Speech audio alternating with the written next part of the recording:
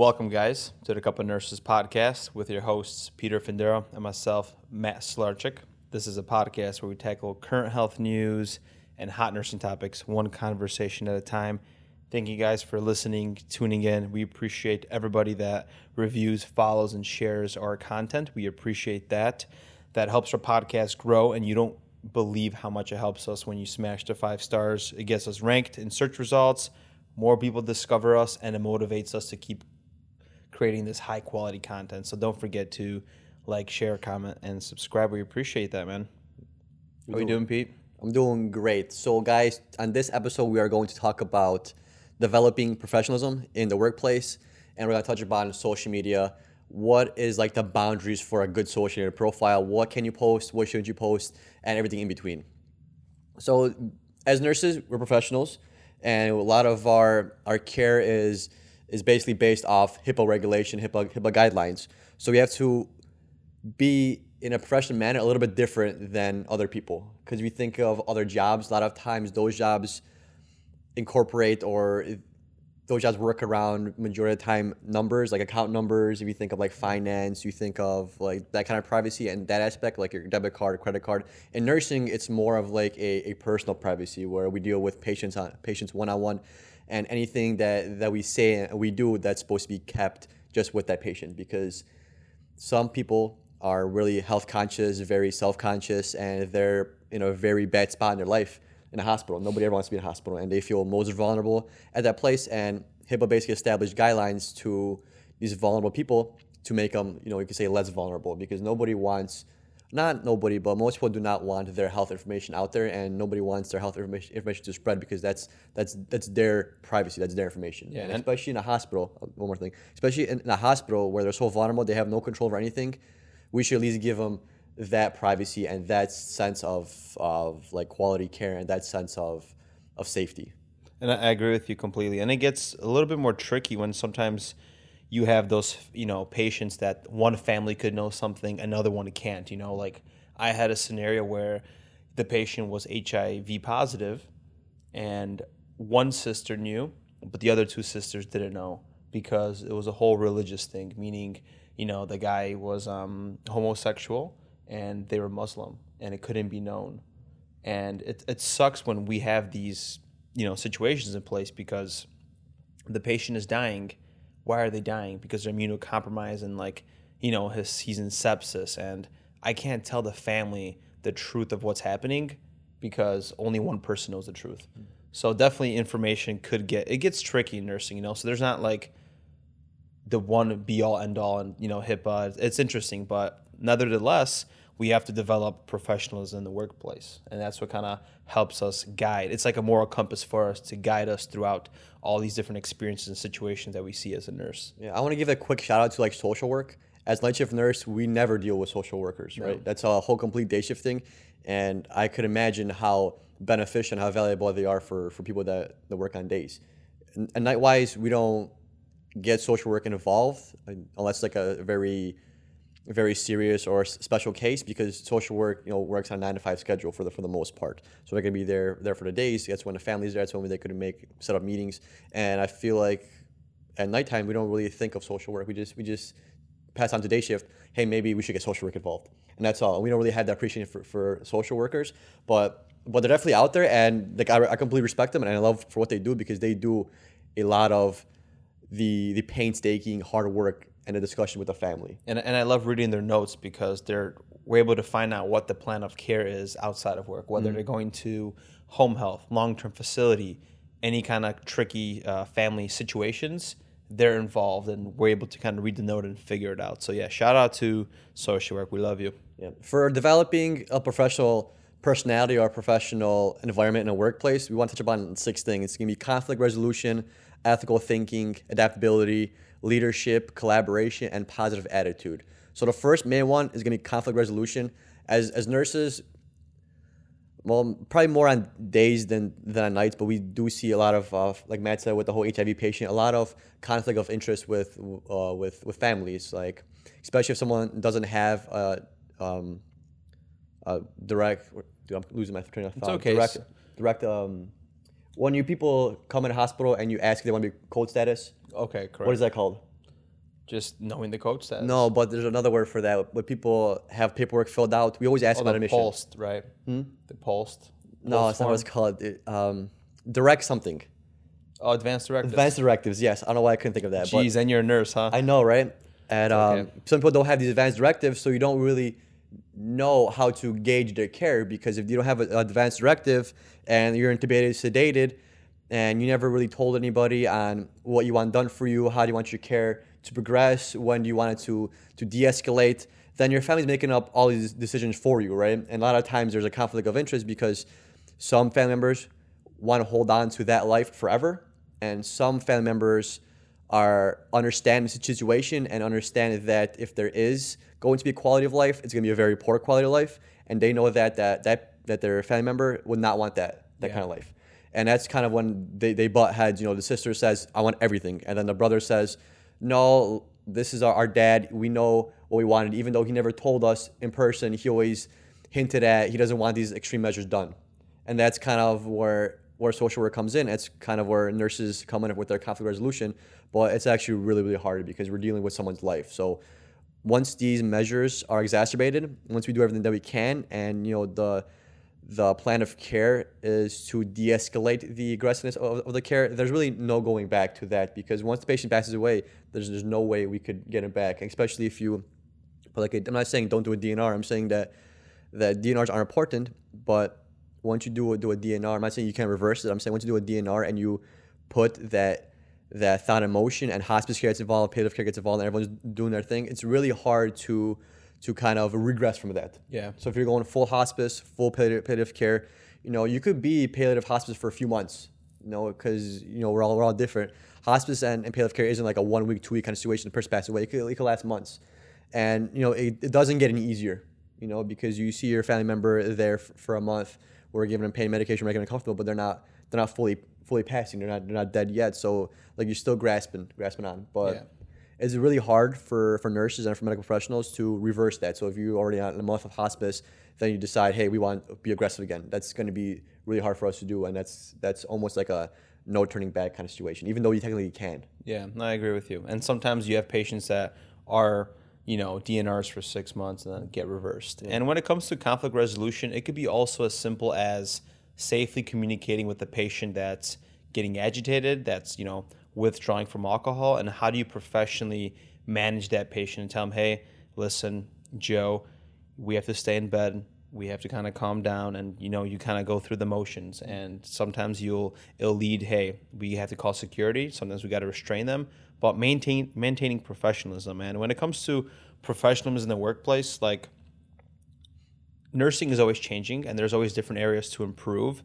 And even though you're a new grad, you're going to develop more skill as experience comes in, and you're going to be able to apply that knowledge to create your own professionalism and see what works, what doesn't. Let's just say one time, patient family way, you said something weird, or you said sorry for your loss, it came out the wrong way. Now you won't say it the same way. Now you're going to be more professional, and you're going to be able to deal with the death and dying a lot better. So with experience, don't worry, you're going to get better. Yeah, I mean, I couldn't have said better myself. Next point I want to bring up is ethical thinking. So there's no really standard for this, because when it comes to ethics, everyone has their own ethics. There's really no right or wrong, right? You have a Jehovah's patient that comes in, you know he needs blood, and you know without this blood he's going to die, right? Yeah. But he's Jehovah's Witness. They don't believe in getting blood, so unfortunately we got to let that patient go. Maybe they can make some exceptions where maybe plasma might be okay, or, you know, platelets, things like that. But that's kind of where you hover on a borderline. Like sometimes medical professionals, especially doctors, want to push for them to get this blood, right? Because as a doctor, as a nurse, you want to have this patient survive. You know, in a hospital, religion kind of gets almost put to the side, because it's about survival, right? Especially if somebody comes in, you know, that coded and trying to bring him back to life. Those kind of things that aren't scientifically based or aren't proponents of like science and health and medicine, those kind of get pushed to the side, because we have to figure out pathophysiologically what to do and how to do it, right? So unfortunately, in this situation, if a Jehovah's patient comes in, he needs blood, and it's the only way he's going to survive, and doctors are pushing for blood, but you know he's Jehovah's Witness, it's kind of where you got to stand up for the patient. It's kind of where ethical dilemma comes in. That's kind of also conflict resolution, right? there's gonna be a conflict. There's a conflict of interest. The doctor wanted to save his life compared to the patient that wants to abide by his religious rules, and it gets really kind of difficult to do that. I did work with a Jehovah's patient before, and he did not want. So that's kind of where you got to come in with the whole conflict resolution again. He did not want blood, but when we asked him if he wanted like plasma or platelets, he was okay, and like cryo things like that. He was okay with. He just did not want to get the RBCs, and that's the way he interpreted his religion, is that he couldn't get the full blood. He could get different components of the plasma, different components of like the whatever is intervascular system, but he did not want the RBCs. So we kind of communicated with him, stay within the with the ethical guidelines, and also did a conflict resolution, and patient ended up being fine, that I can remember. Yeah, and like those that are nurses and nursing students, this is where you learn the main principles of ethics in school when it comes to autonomy, right? So like the patient is able to make their own decisions, beneficence, justice, and non-maleficence, to do no harm. And there's so many situations I could think of when it comes to ethical thinking. And of course, you got to use your judgment. You got to use your professional standard and like moral conducts and make decisions. Like let's just say you have a patient that like, there was this one time where the OR nurses, whatever, they were kind of rushing the patient. This patient just signed the consent. And I'm like, hey, listen, did you talk to the doctor about this? She's like, no. I'm like, okay, she can't sign a consent. She has to talk to the surgeon first. So of course you want to always be an advocate for your patient in these scenarios, because it's unethical to get a procedure without a doctor explaining everything, Correct. So you have to just be aware of like where ethics may lie. Maybe it's in family members, maybe it's, the way the doctor's handling business. So just keep an open eye, understand what it's like, the moral conducts, and kind of go from there. Yeah. And it leads up to number 3, adaptability. So back to my story with the whole Jehovah's Witness. So that's a good example of adaptability. He did not want RBCs, so we thought about other ways that we could, give him more volume, right? So fluids were out of the picture, so we had to give him something. So that's kind of how we solved this. So that's us adapting. He can't get RBCs, so what else can we give him? And also with like adaptability, let's say your unit has like a lot of central line infections. If they have a lot of colities, a lot of collapses. You got to be able to adapt to that. So maybe this is going to tie into leadership, our next one too. But there has to be ways to kind of fix this, because unfortunately, in a hospital, it's still on numbers based. We got to hit our marks. We got to hit our safety goals. We got to hit all these goals that are established by these nursing committees, right? So for like, if you have a lot of central line infections, it might be a good idea to adapt to it. So maybe you put in less central lines, or maybe you avoid the femoral sticks. You could avoid the central line in general by maybe putting in midlines, things like that. Or you could do, tied to leadership, is maybe have a nurse or have somebody that's like, for us, it could be like a break nurse or whatever, bring in like those caps for central lines. Kuros caps, green ones. Yeah, so maybe place a couple in each room, because there's been times where when I started up a new IV, a new line for like an antibiotic or just a KVO, but I didn't have any of those caps. So, it took me a few hours to get those caps, because they were in the room. Usually they are in like those nurse servers. They're there, but in this circumstance it wasn't. And, I told myself I'm going to get them, but then, I got delayed with other things. So there was no caps on that patient's line for maybe like 4 or 5 hours until I came back and realized, oh shit, I forgot the caps. Yeah, and the way I also see adaptability is workflow, correct? So if you have issues that are bothering you in the hospital, your day-to-day job, how can we fix that, correct? So one, we can, get on committees and we could change things, whether, the baths, just like you say, preventing infections, correct? And sometimes it could be as easy as on a micro level, correct? Things to change on the unit to increase productivity and workflow, meaning the way that, let's just say, the unit is organized, where things are stored. Maybe the crash cart should be in that corner, where the glucometers should be. One thing that I'm going to be doing is adaptability, and like right now, travel nursing is I'm getting floating. I got floated for the past 2 shifts. I don't mind it, but it just sucks because you're just busting your ass off more. Why should you work harder if you don't have to? So if I get floated again, I'm just going to be like, hey, listen, I feel like I'm getting floated all the time. No one else is. I understand I'm a traveler, but we should make a sheet to see when was the last time somebody floated. So everyone, because everyone deserves a chance to float, and I don't care what they say, I'm going to still ask for it. You know what's going to happen? They're going to tell them that, and they're going to turn towards me and be like, all right, Peter, you're going to float. I'd be like, you son of a It is what it is, like, PD. you I might put motherfucker. you in the freaking hole too, but I'm getting floated. I'm playing musical chairs on a unit, and it's just like it's getting annoying for me. So I'm gonna adapt to the situation, and on a micro level, I'm gonna try to change something. So as a nurse, just be aware of things that affect your workflow and become adaptive to it. Yeah, exactly, man.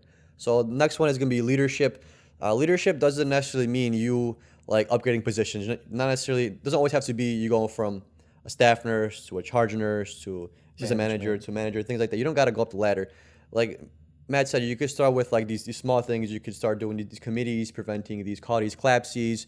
You could even go even on a smaller level where, let's say, like in huddle, they're saying, hey, patients aren't getting baths, and you want to be a proponent of bath because giving those chlorhexidine baths does prevent central line infections, right? So instead of you not caring, you could be like, hey, Matt, you need help with a bath? I can help you right now. I got a few minutes. And they're like, okay, yeah. And then you help somebody do a bath, and that bath got done, not necessarily for your patient, but somebody else's. So you're kind of taking that leadership step forward and helping people with baths, basically, right? And you're taking initiative because, like, I'm not sure if Matt does all his baths or not, right? I'm sure, I guarantee you he does, but for a fact, I don't know, right? So let me step in and be like, hey, Matt, you want to watch your patient? I got a few minutes. Yeah, and then they're getting these baths done. Yeah, and that's a great sign of a leader. Like he takes the initiative and ability to maybe handle somebody else's stress. Like there is those nurses with if you're kind of like swimming or I would say drowning instead, there is a nurse that's going to come in there. Hey, what do you need done? And they'll handle it for you. That nurse is a great leader, not because she's a charge, the way that she just handles the situation. She knows how to enhance patient care to help you out because of things that are happening. And I don't want to name names on the unit, but depends what kind of charge nurse is on shift. How things are going to go. You have a charge nurse that's straight business, that knows how to handle things, can manage stress well, and also that gives like a sense of relief for the staff nurses that are working there. If you have a bad charge nurse, you can tell how dynamics change, or nurses get pissy and things like that. And that's why a leader is very important. And you can take little steps in doing that. Just like you said, baths. I'm trying to think of what else you could be a leader for. Maybe doing the huddle or bringing up a problem that's affecting other nurses and other nurses don't want to stand up for it, right? Like there's things that are pissing somebody off. Nurses keep complaining, but no one has said anything to management. So you are going to be the leader, and you want to help with patient care and enhance it. You're going to, say something and bring it up. Yeah, number 5 is collaboration. As you guys nurses know, nursing is basically a giant collaboration of work, especially like in the ICU. We collaborate on turns, we collaborate on critical thinking. Like it's a non-stop collaboration. Like imagine if as a nurse you were just locked in a room with 2 patients. It would be so much harder. If you don't have a good teamwork in nursing around your unit is gonna fail. It's gonna struggle because even doesn't matter how smart you are as a nurse and like the theory and any care, you're always gonna need help at some point. Yeah. And if you're not willing to help somebody, no one's gonna be willing to help you. That's why you gotta kind of be open. Like the best way to get to know a nurse and start to get along with them and can communicate is gonna be just helping them. Like, or you asking for help. So if you need help turning, ask a nurse, hey, can you help me turn? Because then you guys start talking a little bit, and then they're more prone to ask you for help. And then next thing you know, she's drawing your blood, you're helping give her the bath. And it's like a giant, amazing collaboration. And same with like policy and procedures. If you want something changed, it's a lot easier to go in it as a group compared to just one nursing knocking on a supervisor's door or the ACM's door and saying, hey, I think we should do this instead of that. It means more to management if you say, hey, Becky, Sarah, Joe, Mike, and Andy, and myself, we're thinking about changing this policy because we think this is going to work a little bit better because you already have that strength in numbers. And that's where collaboration goes in, and that's how you should get shit done for the most part. And sometimes it doesn't happen where there's that burnout where nurses keep saying things to management and shit doesn't change. As a travel nurse, you're able to kind of like pick it out because you're floating. You hear the nurses talking, and sometimes you just have bad management. And also when it comes to collaboration, it's also on the unit, but it's also between the doctor and the family and the patient. And you're like the person in between. You're collaborating literally between all 3 individuals, and you better make sure there's everything is asynced up and everything is getting smooth. It doesn't always happen. Sometimes doctors don't communicate between each other. haven't seen it in this hospital. Of other hospitals, they don't communicate well. Well, you better be collaborating properly, updating the other doctors sometimes to making sure everything is flowing. That's more of like a day shift thing where we don't deal with that as much. But definitely on days, I believe you have to be a lot better of a collaborator with like everything that's handled. There's so much more. Like there's, PTOT, doctors, family, not as much now with C19, like you have dietaries coming in. Like it's freaking interesting working day shift. Yeah, they're pretty good here, but there was one circumstance where, in a hospital, especially in ICU, you have different teams. You have infectious disease, you have ID, you have pulmonary, cardiac, then you have the tending, renals on board. And sometimes these physicians, they're all very knowledgeable, but they have different opinions on which way the care should go. And sometimes each physician wants to be heard more than the other, or they each have their own perspective, at the same level, and then the family has to decide on what to do, right?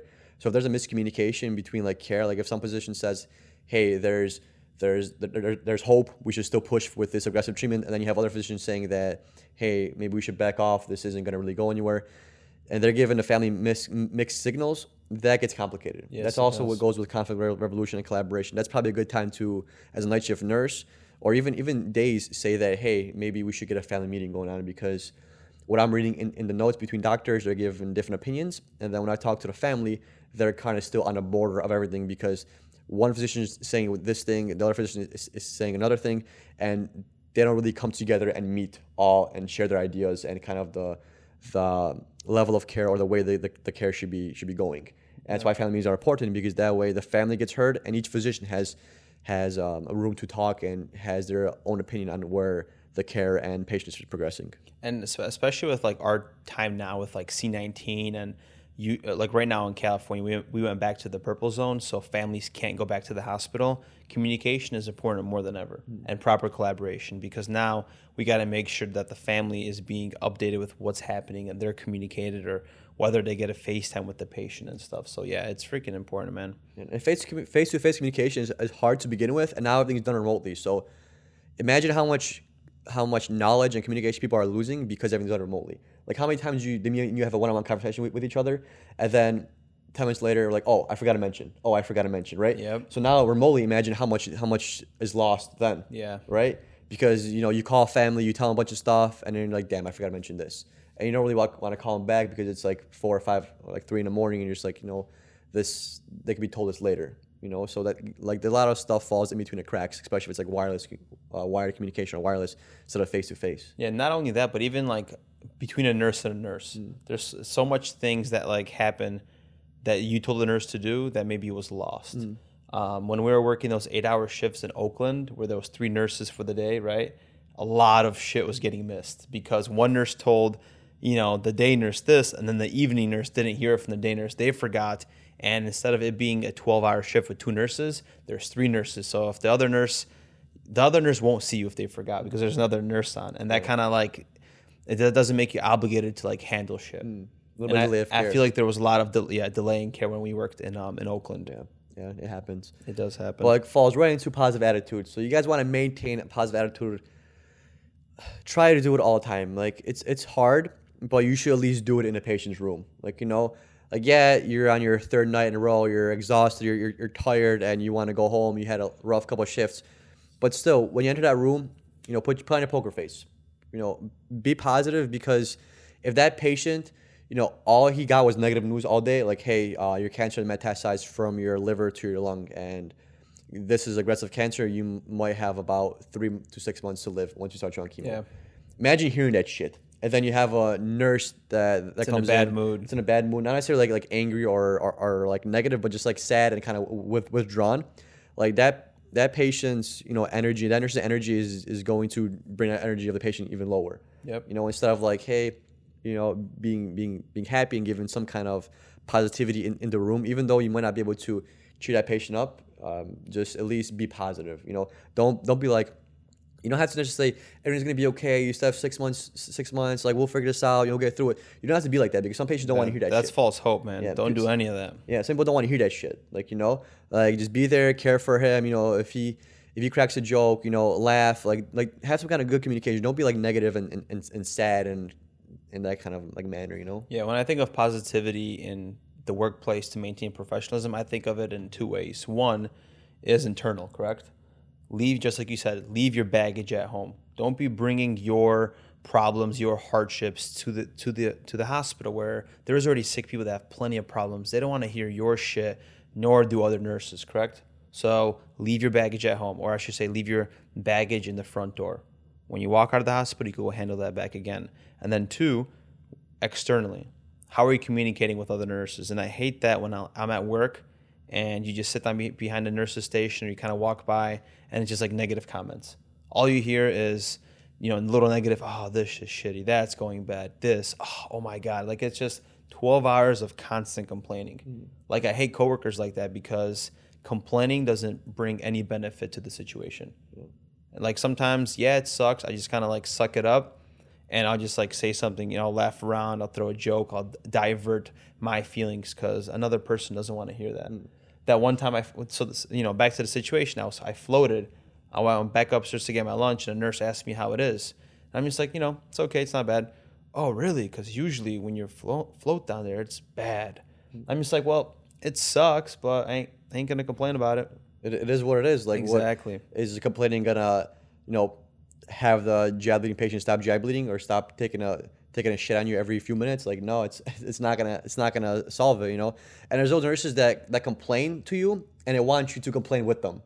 Right? That's what it is, bro. Yeah, they complain to you and they give you all this negativity because they want to hear back, like they get reinforced. But it's just like, I'm just like, like okay, yeah, like I know it sucks. I had that happen before, but like if someone complains, like I don't complain back to them. Like I'm not even gonna put that in my head. Yeah. Like, yeah, it sucks turning a 300-pound patient, 3 times a shift because they shit the bed. But hey, that's one of those shifts, man. Like, it's gonna happen to you one way or another sooner or later. Guess what? You can't leave the patient in shed just because you don't feel like turning him, just because it's the third or fourth time you did it. So you get it done, get it over with, move on. Like, right? Life goes on. Like, you're in a better situation than the patient is. Like, imagine if you were not necessarily 300 pounds, but imagine if you shit the bed. Yeah, just like, be how grateful. Right? You know how embarrassed you fucking be. Like I would be completely embarrassed. I'd be like, fuck, let me clean this up myself somehow, dude. I don't even hit the keep swearing. We're gonna get taken off YouTube here for this episode. Yeah, well, the good thing we got a Patreon, right? Yeah, exactly. We have to give that lady a shout out next episode. And we fall prey to it too, of course. Like, me and Peter aren't always positive. Of course, we're gonna kind of fall into the trap of talking shit a little bit or complaining, and then you just kind of you got to just be self-aware of it. Like, okay, like sometimes I do that at work. Like, I'm having a bad shift, and I'm just gonna catch myself. Like, all right, just take a deep breath. You're gonna get through it. You're gonna clock out at 7:30. Life's gonna be good again. You're gonna be back home and doing what you're doing. Yeah, you know what actually helps out a lot too when I've feeling stressful and have that patient that just keeps shedding and I keep cleaning up because your GI bleeding and it smells horrible. If they're sedated, intubated, I guess I'll just say it. You can put on some headphones, put in one AirPod and just go clean them up.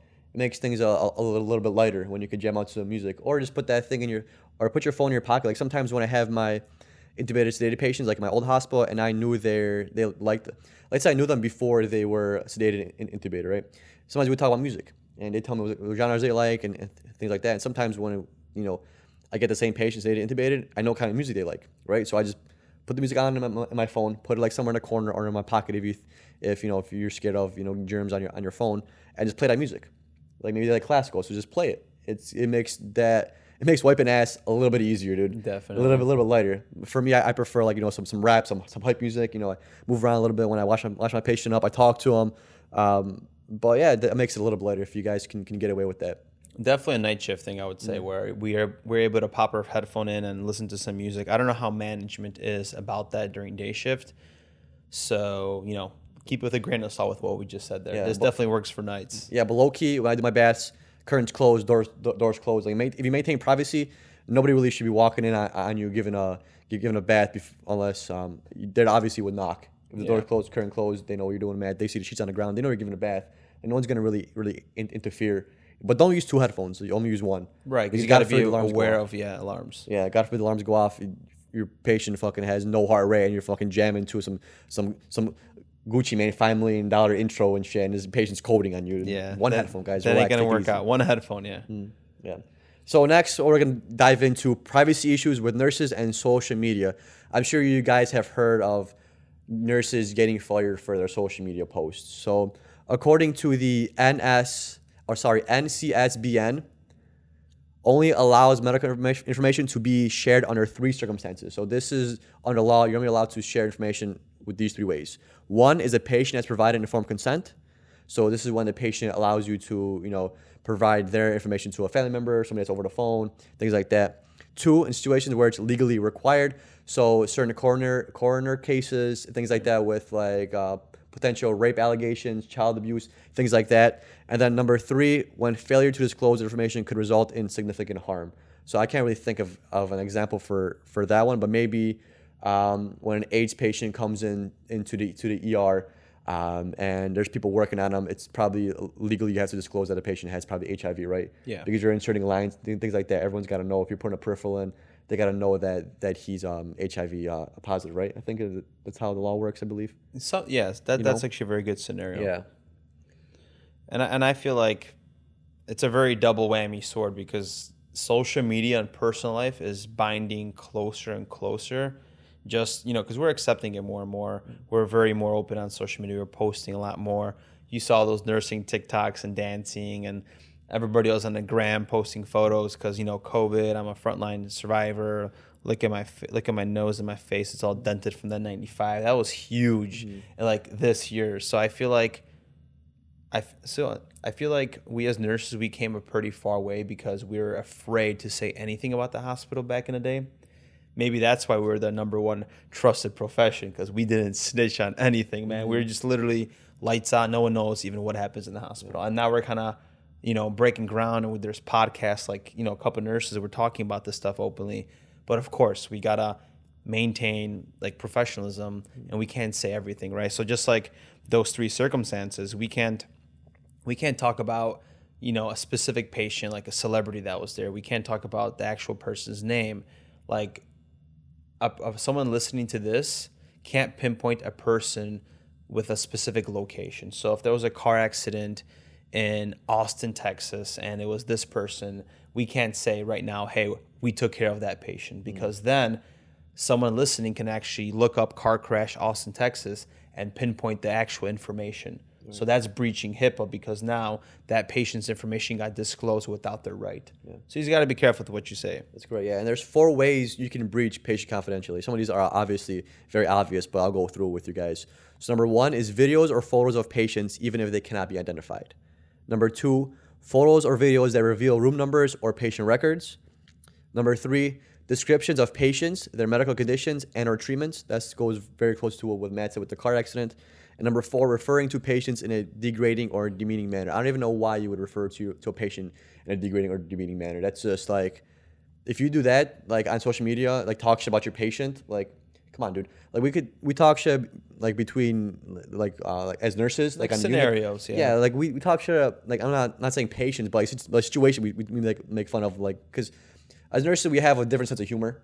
Like a lot of the shit that we deal with, like you guys gotta understand that a lot of stuff that we deal with is dark, is negative. So you have to have some kind of humor to lighten that up, right? Because we do deal with a lot of death, dying, lots of poor cases, lots of people that are in poor situations, a lot of disease going on. It's usually, if you're in a hospital, you have a lot of bad news, right? Nobody ever wants to be in a hospital. And we have to, unfortunately, the best way to get out of it is kind of make jokes. Not about patients or anything, but about situations, about like random things that we do by accident. We got to lighten the air. We have to, yeah. So I don't know why people would be talking shit about their patient online. Yeah. So it's like us, right? We talk about scenarios, right? But we never say, damn, dude, John Doe was a piece of this. Like, I hated him, Like, we're not degrading the patient. It's, we're accepting why they came there. They had a GI bleed.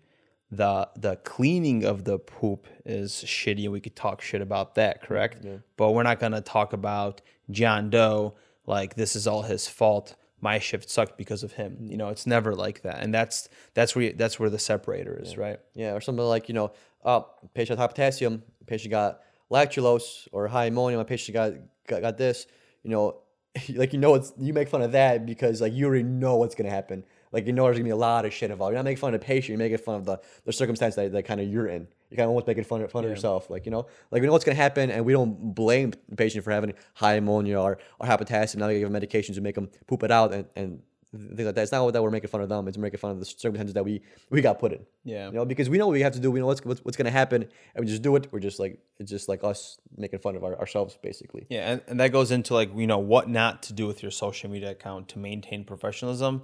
It's that one that we just talked about. Don't complain about like your patients in a way. Like just maintain that professionalism where you're not degrading the patient and you're not complaining about work. Exactly. I feel like, we do complain about work in a way when we're doing it nonchalant with like memes. Yeah. I like posting memes about like, people understand nurses and nursing memes. It's dark humor. People understand it. And I'm laughing about that. Yeah.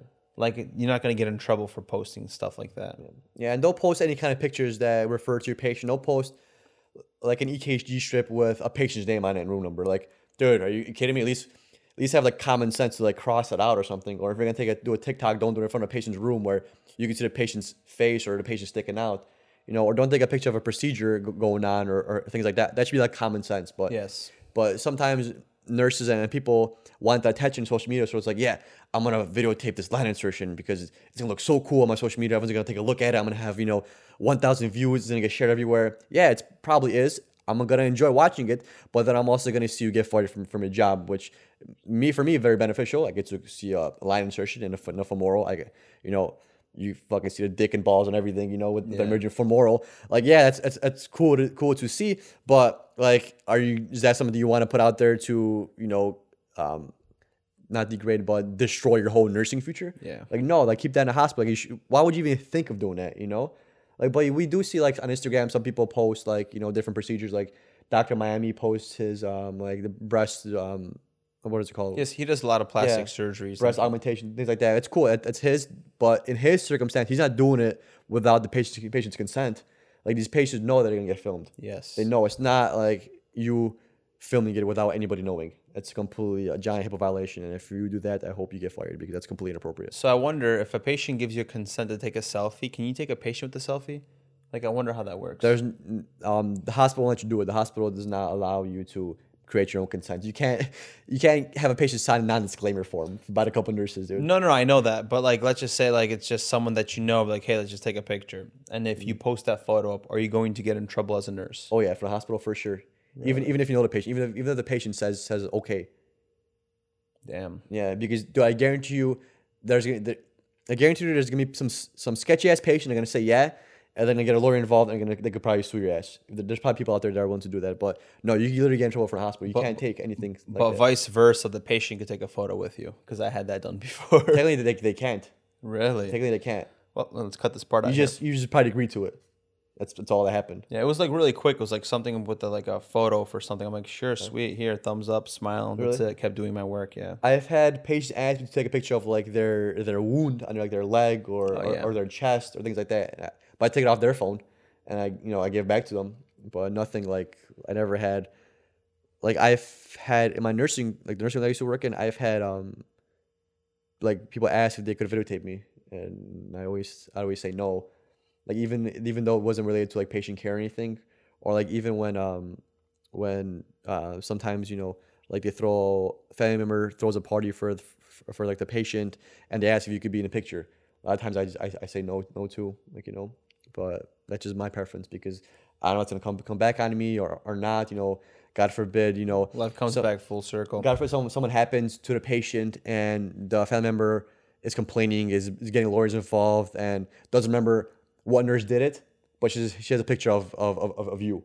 And maybe just because maybe you had that picture, maybe you had a good relationship with the patient family member, and now it turns sour because now the family member's upset. They're not liking the care, not necessarily because of you, but like they don't like the other nurses or whatever, and they want to get social work involved and a lawyer, and their personality flips. Now instead of being with you, they're against you, and they're like they have a picture of you as a nurse, and taken by their photo, like, oh, he probably done it. Like I don't want to be in that situation where I know it's kind of like out of the box thinking, but still I don't want to be put in that kind of situation. No, I agree with you, man. Because if they don't know who to blame and they don't have any evidence, they're gonna try to use any evidence that they have. And that picture of me and their grandma is evidence of something, even though it might not be anything. It's still gonna be used for something. You're still gonna get pinpointed. Yeah, you just gotta be careful with what you post. Like if I was, like just take a look at it, like our social media, correct? On Instagram, couple nurses, we tried to educate, we tried to provide value, we're trying to positively influence, whether it's somebody that's learning about nursing, whether it's a nursing student or a nurse. So just provide value with your content, with what you're trying to share. Everything, if it's positive, more than likely it's not going to have a bad impact. It's not going to come and get you. Yeah. But once you start posting offensive stuff, language, commenting negatively, somewhere down the line, you might just get tripped up, whether it's by your, I feel like the universe always comes back in karma, Oh, yeah. I can tell you that one for sure, dude. Got a fucking 15 inches of bowel missing. Yeah. Karma came right back around, huh? It did. Shout out to Waka Flocka. But there is like a right way, Matt, there's a right way to use social media for like your benefit. Like you're a nurse. You have this special knowledge. You're literally a well of knowledge for like science, health, wellness, because this is literally what you do. You know a bunch of these species processes. You know a lot about a lot of medical things, right? So what do you probably see most commonly on a nurse's social media? Like if you think a nurse trying to promote her page, what are they usually doing in that? Well, taking pictures in scrubs, right? In scrub, but think about minus nursing. If they're trying to expand to a different hobby, okay, what do you normally see nurses doing? If you can't remember, if you can't figure it out, I'm gonna tell you, you're gonna be like, no shit. Go. Fitness. No shit. Let me say the word. No shit. Yeah. How many nurses are they're nurses, and they're conscious about their health, and they're kind of like they're a nurse, and secondly they're like a gym addict, and they work out and they promote fitness, weight loss, things like that. Sounds like the both of us, dude. Exactly. That's just because that's what we're wired to be.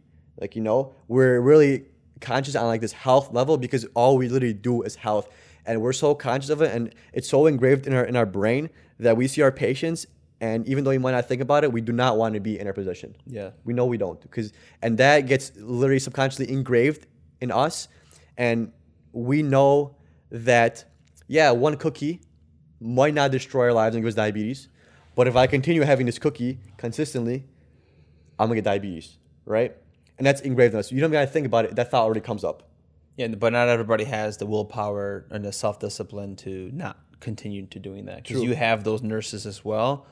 Our example, we're just both very health conscious. Hell yeah. Yeah, and I feel like if you're a nurse and you do want to do social media, you should definitely take it in a way where you could share that knowledge with other people, because you have a very different foundation than society.